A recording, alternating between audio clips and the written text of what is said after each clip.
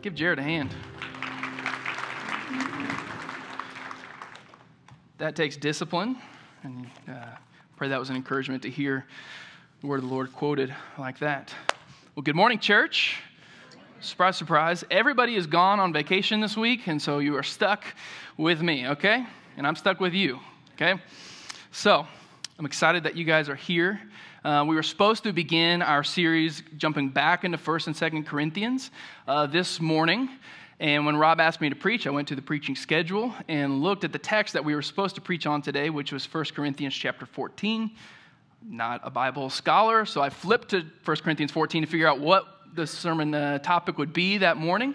And it was Paul's writings to the church on speaking in tongues and worship. And I said, Rob, you can handle that one next week. We're going to extend the series. We're going to do a bonus sermon looking at Psalm 34, which at the beginning of the series we've looked at the lives of a lot of the people in the Old Testament this summer, but I pray Psalm 34 has been kind of a concrete example. What does it look like to dare to draw near to the Lord? And Jared took me up on my offer to memorize that this summer.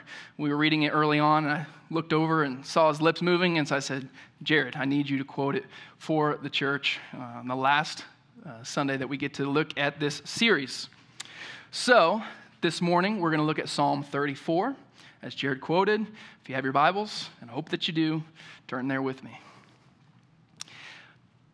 So far in this series, we've looked at Jacob and Joshua and Job and Elijah, people what I would call heroes of the faith, people we kind of hold high on a pedestal and say, wow, look at their life, look at their faith, how they trusted the Lord. But I pray during this series, we've actually been able to see some of their brokenness and some of their sin and some of their doubts and some of their fears that made it hard, that made them really have to dare to draw near to the Lord, a holy God, almighty God.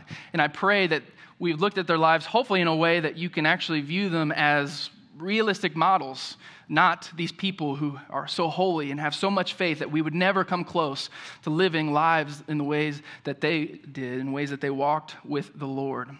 If there's one man, though, that I think that truly lived out what we've been preaching on through this series, and I'm surprised he didn't make the cut. Maybe it's because we talk about him often. Probably most familiar with his story is David.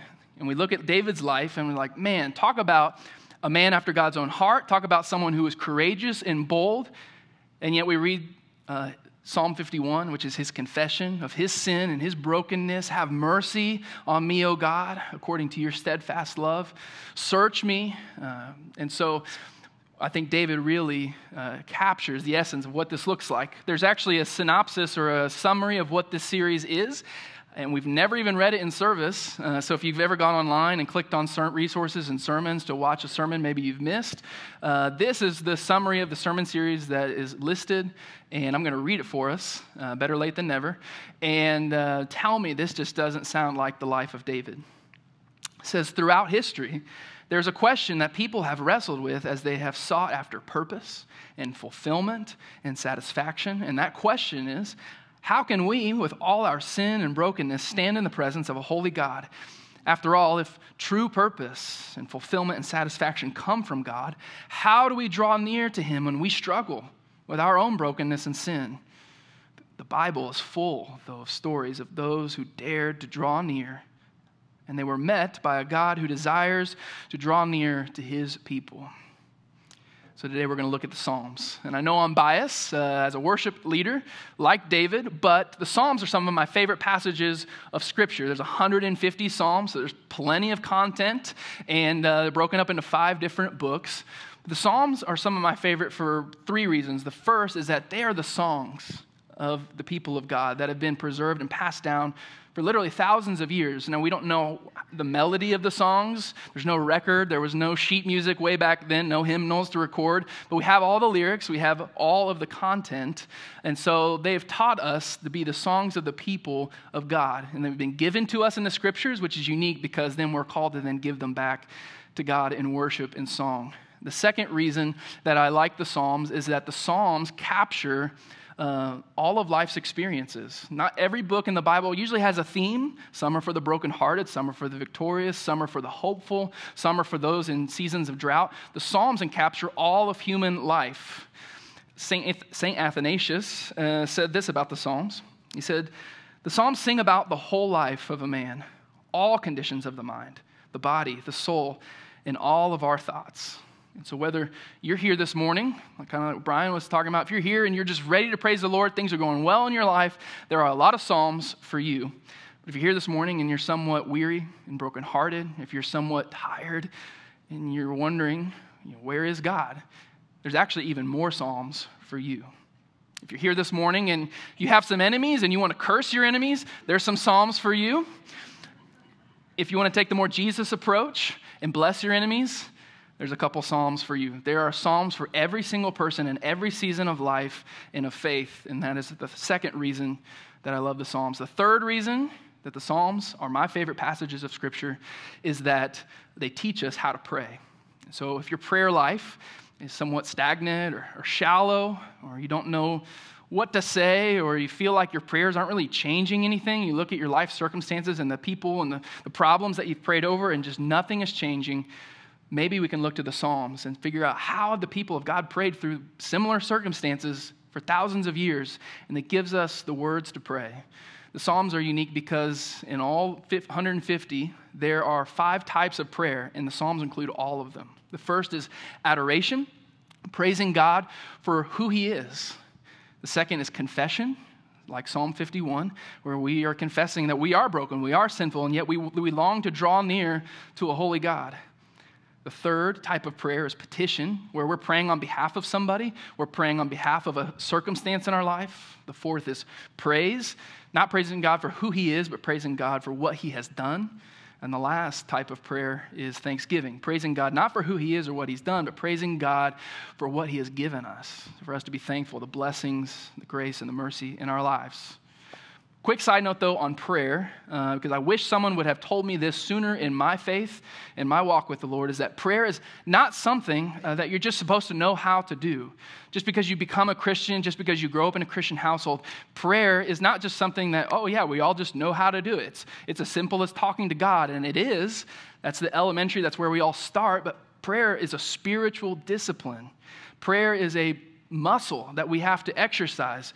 Prayer is a mystery of the faith that we, a broken people, somehow get to talk to God directly anytime that we want to, and He hears our prayers, and not only hears them, but He'll actually do something about them.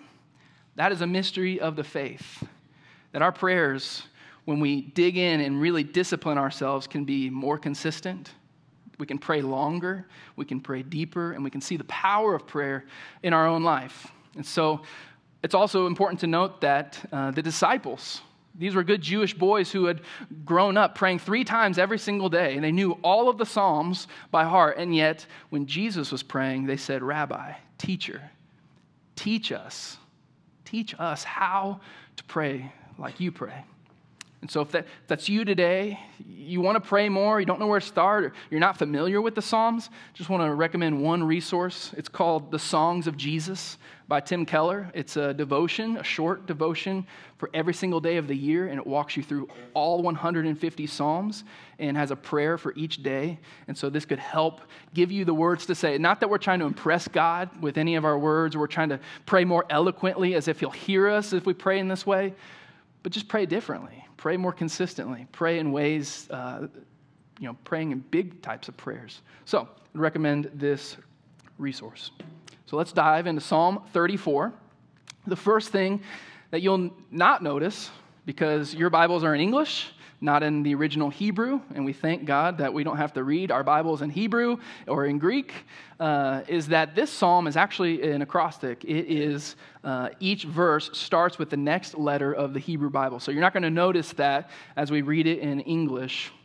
The second thing that you could notice, but you'll probably skip over it because you think it's irrelevant, is that this passage gives us what we wish most passages of Scripture would give us, but they don't, and that's context. And context is king. Jesus is king, so wrestle through that one. But context is important. Why? Because context gives us what the author was trying to mean. When we go to interpret the text, it's too easy to do what's called proof texting, where you don't go through any of the work. You just find a verse. Oh, that sounds really nice. How does that apply to me in my life and my circumstances, without doing the work of first studying and figuring out, okay, what did it mean to them in their time, in their circumstances? And so context is important. And context is given to us and so that we can understand it better. And so it says, of David, when he pretended to be insane before Abimelech, who drove him away, and he left. And so now we know who wrote it, David, because not all the Psalms are written by David. We know when and where he wrote it, which tells us all kinds of information so that when we read it, we can not just read it as words off a page, but we can envision what was going on in David's life, how he was feeling, some of the influences that would make him write in a certain way this song. So here is the background, the context to really understand the psalm, which comes from 1 Samuel, it's chapter 21 and 22. David grew up. He was the youngest of 8 boys, son of Jesse, tribe of Judah. And all of his brothers were off at war fighting the Philistines in the army of the Lord in Israel. And he was back with the sheep. He was back herding sheep as the youngest, the smallest brother. And his dad tells him to go to his brothers and run some lunch, run some errands for the fight. And I'm sure he went reluctantly, but decided to go. And he gets to the battle line, the front lines, and he finds all of Israel's army in the trenches. Nobody's doing any fighting. And they're all somewhat worried and afraid and fearful. And he looks out onto the battlefield and he sees this giant of a man called Goliath.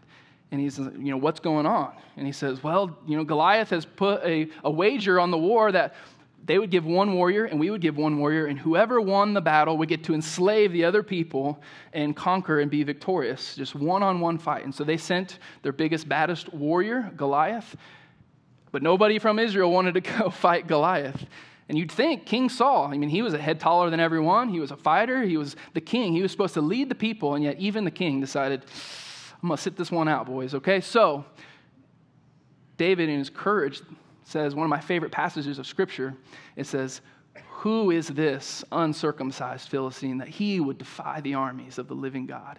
And with great courage and boldness and daring to trust the Lord, with no armor, no shield, no sword, grabs a sling and a few stones, and he goes out on the battlefield. I'm sure Goliath laughed a little bit, said this is going to be pretty easy, it's going to be over quick, but he wasn't laughing anymore. When David slung his sling, that rock hits him right in the forehead, he falls. And David runs up, and he grabs Goliath's sword, and he chops off his head. That's a detail we usually leave out of Sunday school. I hadn't heard that until I was in my teen years, that the head was chopped off. That's how he actually died, which is important. There's a lot of spiritual context there of why David chopped the head off of the giant, the Goliath. We won't get into that. And I never saw that on any flannel graphs growing up. There is not a flannel graph of the decapitation of Goliath. So, of course, after he does this, he becomes famous. He becomes a warrior. Everywhere Saul goes, David goes. But what happens is Saul's men and his army and his people begin to trust David more than they do King Saul. That when Saul gives an order, they kind of look over to David and wait for his thumbs up. He begins conquering more and being more victorious than Saul ever was, which, of course, makes Saul very angry and jealous to a point of rage that he decides that he wants to kill David. And it didn't help that there were some women who wrote a song called David has killed his thousands, or Saul has killed his thousands, but David, he's killed his tens of thousands. That makes things worse for David. After he gets the hint that Saul wants him dead, so he flees as a fugitive of the king, and he runs to a nearby town of Nob, and he finds a priest, and he assumes, okay, I'll be safe here with the priest. This is a house of shalom, of peace. But the priest is like, hey, David, you're probably going to want to leave. I think Saul's he's going to come over here. He's going to find you, and he wants you dead. He says, okay, well, hold on. Before we leave, me and my men, we're hungry. Do you have any food? I appreciate that the first thing on David's mind is just to get something to eat. That's always good. The second thing is he says, well, do you have any weapons? And he says, we actually have Goliath's sword back here. It's all wrapped up. We've been saving it. You can take that. And they're like, awesome. Here's where the story gets really funny. And I didn't learn this till this week. He then runs to Gath because Gath is a city in Philistine. And so, Philistine. And so you assume, okay, the king can't come find me here because this is enemy territory. The funny part is Gath is the hometown of Goliath. So he not only runs to his enemies, but he runs to his enemy's hometown with the evidence of the sword And it's really funny because one of the guys says, hey, this is David from the song. So even his enemies have heard this song that those women have wrote, that Saul killed his thousands, but David killed his 10,000s. And he says, not only did he kill 10,000, but one of those was our brother, Goliath. And there's the sword to prove it. Okay, let's go ahead and kill him. And in that moment, David, afraid for his life, decides just to act crazy. And I don't know what that looked like. I would love to see it. But crazy enough that their hatred and anger for him changed from let's kill him to send him as far away from here as possible. I would love to see that. But then he runs to these nearby caves to find some solitude and protection, the caves of Adullam, where he writes these words. Psalm 34, verse 1. I will extol the Lord at all times. His praise will always be on my lips. I will glory in the Lord. Let the afflicted hear and rejoice. Glorify the Lord with me. Let us exalt his name together. I'm a terrible sleeper. You can ask my wife. Usually she's in bed by 9, and I am in bed at 9 too, but I'll scroll and read articles and watch videos for many hours. It's a terrible habit, but I'm a terrible sleeper. And I fell victim a few years back to a clickbait article. Clickbait, it's like the one thing your dentist doesn't want you to know. It's like, well, I can't not read that. What does my dentist not want me to know? This article was titled, How to Drink Orange Juice to the Glory of God. When it's 1 a.m., that sounds pretty interesting. So I clicked it. And it's an article on Desiring God. That's the ministry of John Piper. And someone had written into John Piper and said, if we're supposed to do everything we do, whether eating or drinking, to the glory of God, and I assume he thought he was throwing him a zinger, he said, how would you explain drinking orange juice? How do we do that to the glory of God? And it's pretty fascinating. He makes the claim that it's only the Christian who can drink orange juice for the purpose that God intended, because it's only a Christian that believes that God exists, that God is creator, that God has created us and gifted us with food for the earth to provide food for us, that God has created our bodies to digest and to eat, and taste buds to taste its sourness and sweetness, and provided the hands and the laborers to gather the fruit and all the things. It's only a Christian then that can drink orange juice to the glory of God. And it's only a Christian then who can take something like orange juice and turn it into an opportunity to worship the Lord at all times, to praise him, to do everything you do for the glory of God, whether you're just eating or whether you're just drinking. And I found that interesting because if we only had the same conviction and perspective on something as simple as orange juice, I think we would be all the better for it. You see, when I first read these verses, the emphasis is on the word all. I will extol, I will worship the Lord at all times. But I think the more I've reflected on my own life and season of life is we've been created by God in his image, and therefore we're all worshiping all the time. We're worshiping something. And so I think the emphasis really on that first verse should be, I will worship the Lord at all times. Because what I find myself is that when I'm not worshiping the Lord, I'm usually worshiping myself. And so the challenge and the difficulty of living out this verse is not worshiping all the time, because we are worshiping the Lord at all times. Second thing there in verse 3, which is interesting, can also be translated, oh, magnify the Lord with me. So when someone praises God, they can't help but want to draw others. That's why we're here. That's what we do as a community, as brothers and sisters, is we try to encourage one, oh, magnify the Lord with me. Yes, we can draw near on our own, but hopefully you found that deeper and more fellowship, koinonia type of fellowship of the church when we draw near together. But the word magnify is kind of interesting because if you think about a magnifying glass, it makes an object appear bigger. It doesn't actually make the object any bigger, which is the truth that we as Christians, we as God's people, we can't make God any bigger, but we can change our perspective of God. We can magnify him so that he appears bigger, so that he's not this distant thing that that's God. We can look closer in the details of his nature and who he is up close. When we feel like he's far away, we can magnify the Lord and appearing as if he's closer, even though he's always with us.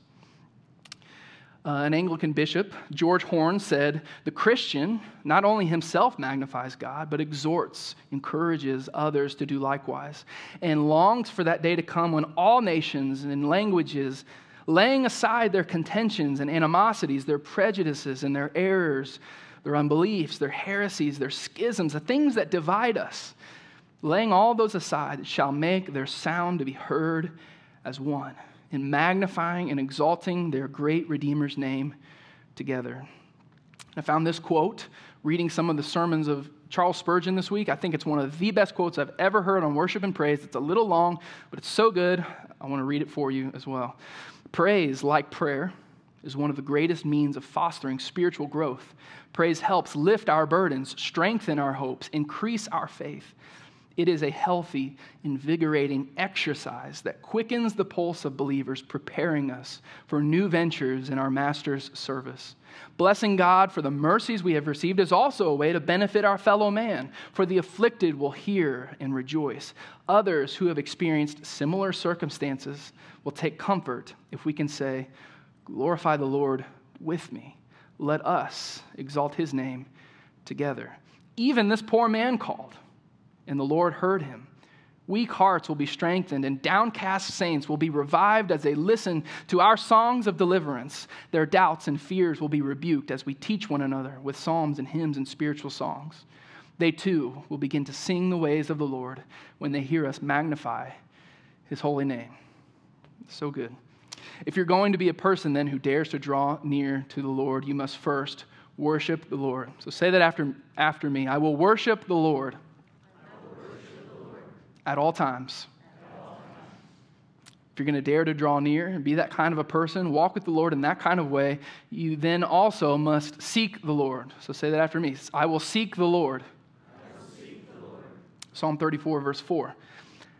I sought the Lord, and he answered me, and he delivered me from all my fears. Those who look to him are radiant. Their faces are never covered with shame. Even this poor man called, and the Lord heard him. He saved him out of all of his troubles. The angel of the Lord encamps around those who fear him, and he delivers them. So taste and see that the Lord is good. Blessed is the one who takes refuge in him. I think the best way to illustrate and explain what is David, that is the result, those verses we just read, is the result of a life that draws near to the Lord. But the question is how? How did David do that? How did David get those kind of results in his life? Well, the best way is with David's words also in Psalm 32 when he says this, blessed is the one whose transgressions are forgiven, whose sins are covered. Blessed is the one whose sin the Lord does not count against them, and in whose spirit is no deceit. For when I kept silent, when I refused to draw near to the Lord, my bones wasted away through my groaning all day long. For day and night your hand was heavy on me. My strength was sapped as in the heat of summer. Then I acknowledged my sin to you and did not cover up my iniquity. I said, I will confess my transgressions to the Lord, and you forgave the guilt of my sin. Therefore, let all the faithful pray to you while you may be found.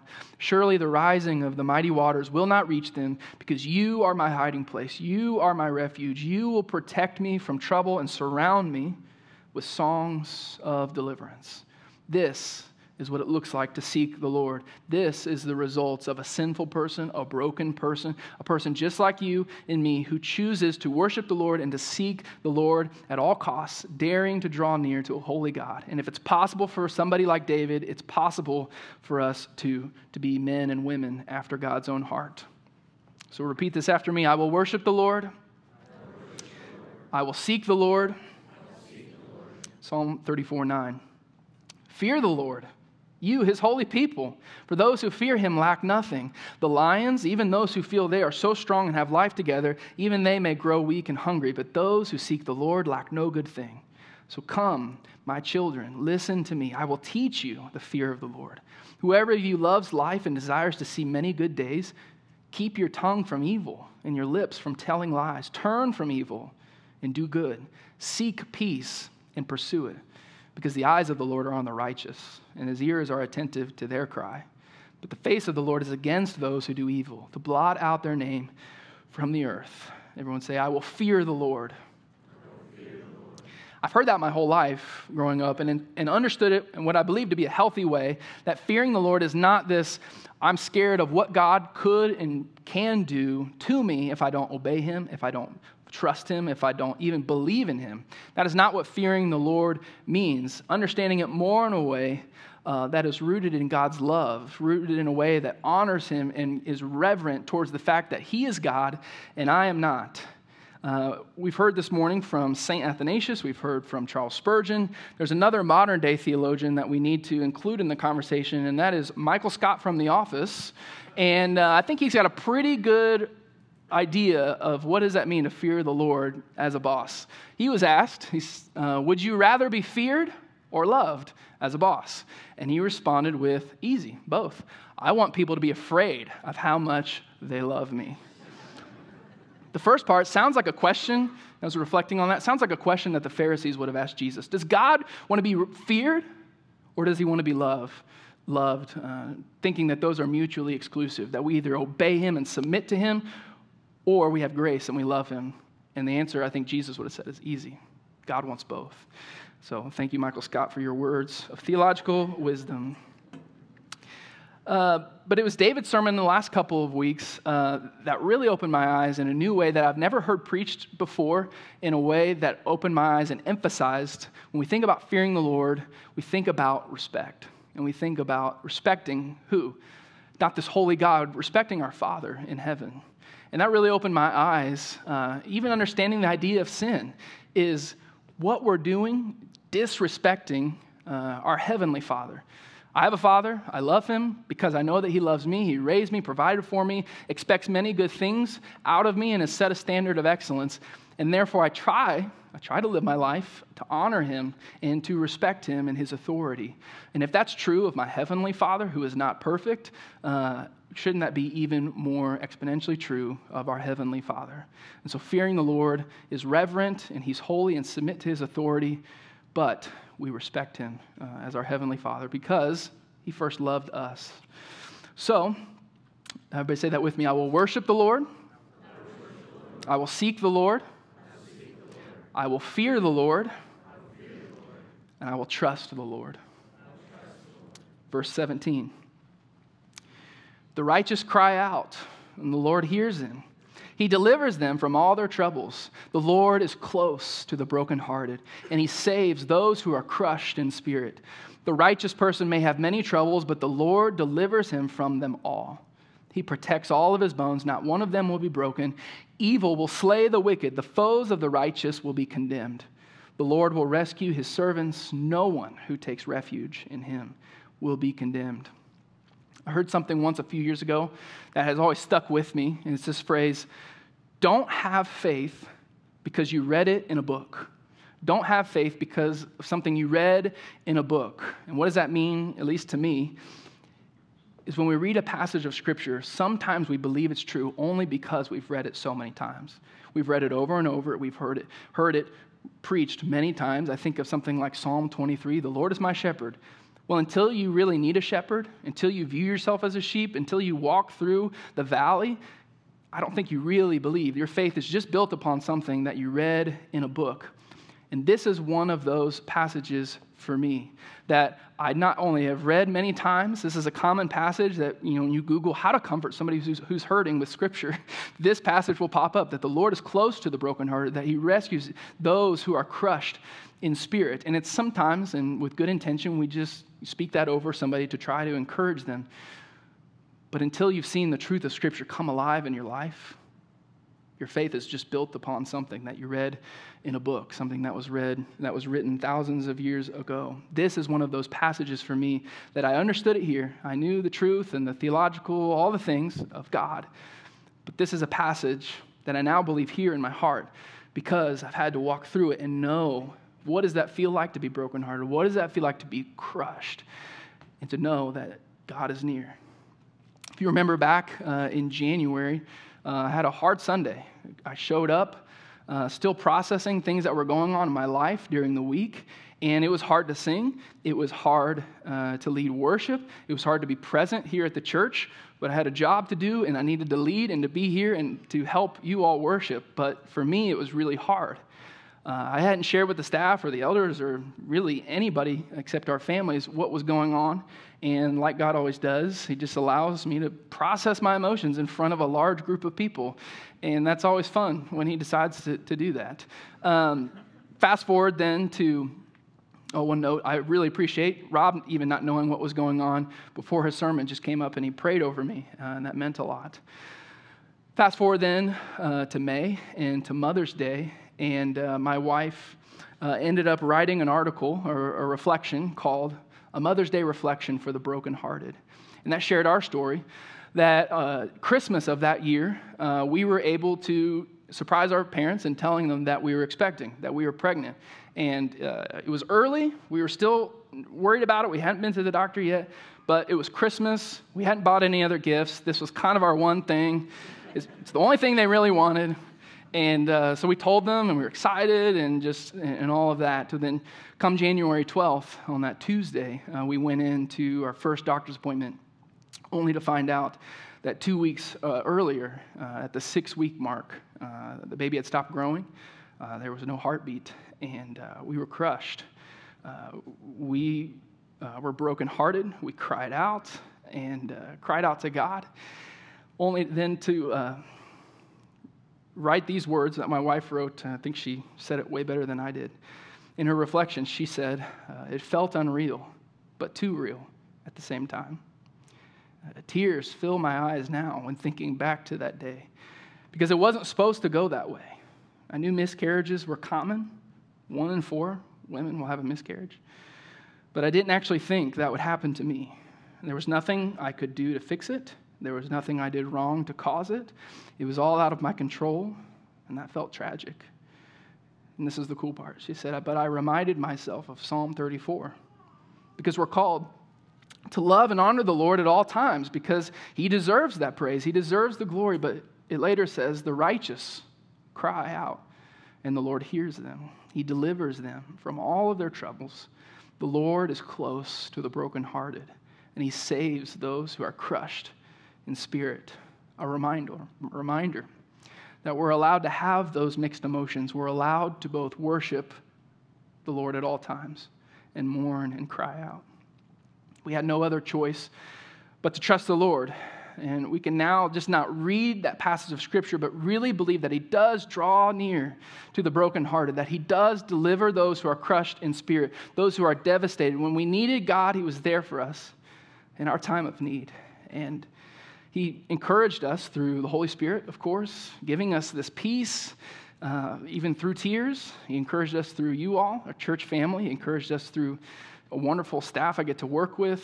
Many women here in this church and parents reached out to us to share similar circumstances that they've walked through, and that was encouraging for both of us. This isn't just our story that we're sharing, but truly a testimony of God's faithfulness, that he does rescue his servants, and that when us who are in Christ cry out as his children, those who have been adopted, like any good father, he hears, and he not just hears, but he does something about it. He comforted us in ways that those outside of Christ I mourn for, who can't be comforted in those ways, who live in the questions of why and live in the tension of sorrow. So it's not just our story that we tasted and saw that the Lord is good, that he dared us in our moment of weakness to draw near to the Lord. And we did. But it's encouraging this morning to get to announce to you all that Caitlin is actually 15 weeks pregnant today. So, exciting. The picture on our right is from the gender reveal, so we'll be having a boy. This is excellent, okay? The Faust name lives on. I'm the last one, okay? God dared us to taste and see. But here's what I'm not saying. Please do not hear this, because I had already written this in the sermon and shared this last service, but last service, during the invitation time, I was able to pray with a couple who had experienced a miscarriage a year and 4 days ago. And to hear this, to see an announcement, I'm sure there's still even many women here, parents here, who want to be parents. They're waiting for a child. They've experienced that miscarriage, and it's hard. So here's what I'm not saying. If you worship the Lord, if you seek the Lord, you fear him, and you trust him, you get to announce a pregnancy as well. We had to do all of those things living in the what if. Will we trust him even if he doesn't allow us to be parents in the ways that we want to be? Will we seek him and fear him and his authority and his will for our lives, even if it doesn't look like what we want our lives to look like? And I was able just to hopefully encourage her and just a reminder that, one of the songs that I like to sing is, if your story isn't good, then your story isn't over. But the story, you don't get to write the story, and that's God's business, and he will do what he pleases with our lives. And we may, like Sarah last week in the sermon, we may laugh at the plans that he has for our life, but his plans are for our good, and plans for our hope and our future. And so please do not hear me in saying that. And obviously she was hurt and really triggered with sharing that, and I just wanted to be sensitive because I know personally the pain that something like that could do. But I'm excited to get to share that with you all, my church family here. So one last time, let's all say it together. If you want to live a life that dares to draw near to the Lord, say, I will worship the Lord. I will seek the Lord. I will fear the Lord. I will trust the Lord. I will dare to draw near to the Lord. Amen. Let's pray. Father God, I am thankful to just be here and to preach and to encourage and to give life and to share your truth of who you are and what you have done in and through us and our church family here with my brothers and sisters in Christ. I pray this morning that this message was encouraging, that it was uplifting, and called us not to look at our own lives, but called us to fix our eyes upon you and who you are and what you have done for us. Father, I pray you would help us worship you at all times, whether things are going well or things are hard, whether we are rejoicing or whether we are mourning. Father, put your praise on our lips. And Father, I pray we're then faithful to return that worship to you. But thank you for the Psalms, a reminder that it's okay to cry, it's okay to mourn. And Father, not only is it okay, you've actually given us the prayers and given us the words to come before you and to question you and to complain and to cry out as your children, as we do. Father, I'm thankful this morning. I pray our worship in this sermon honored you.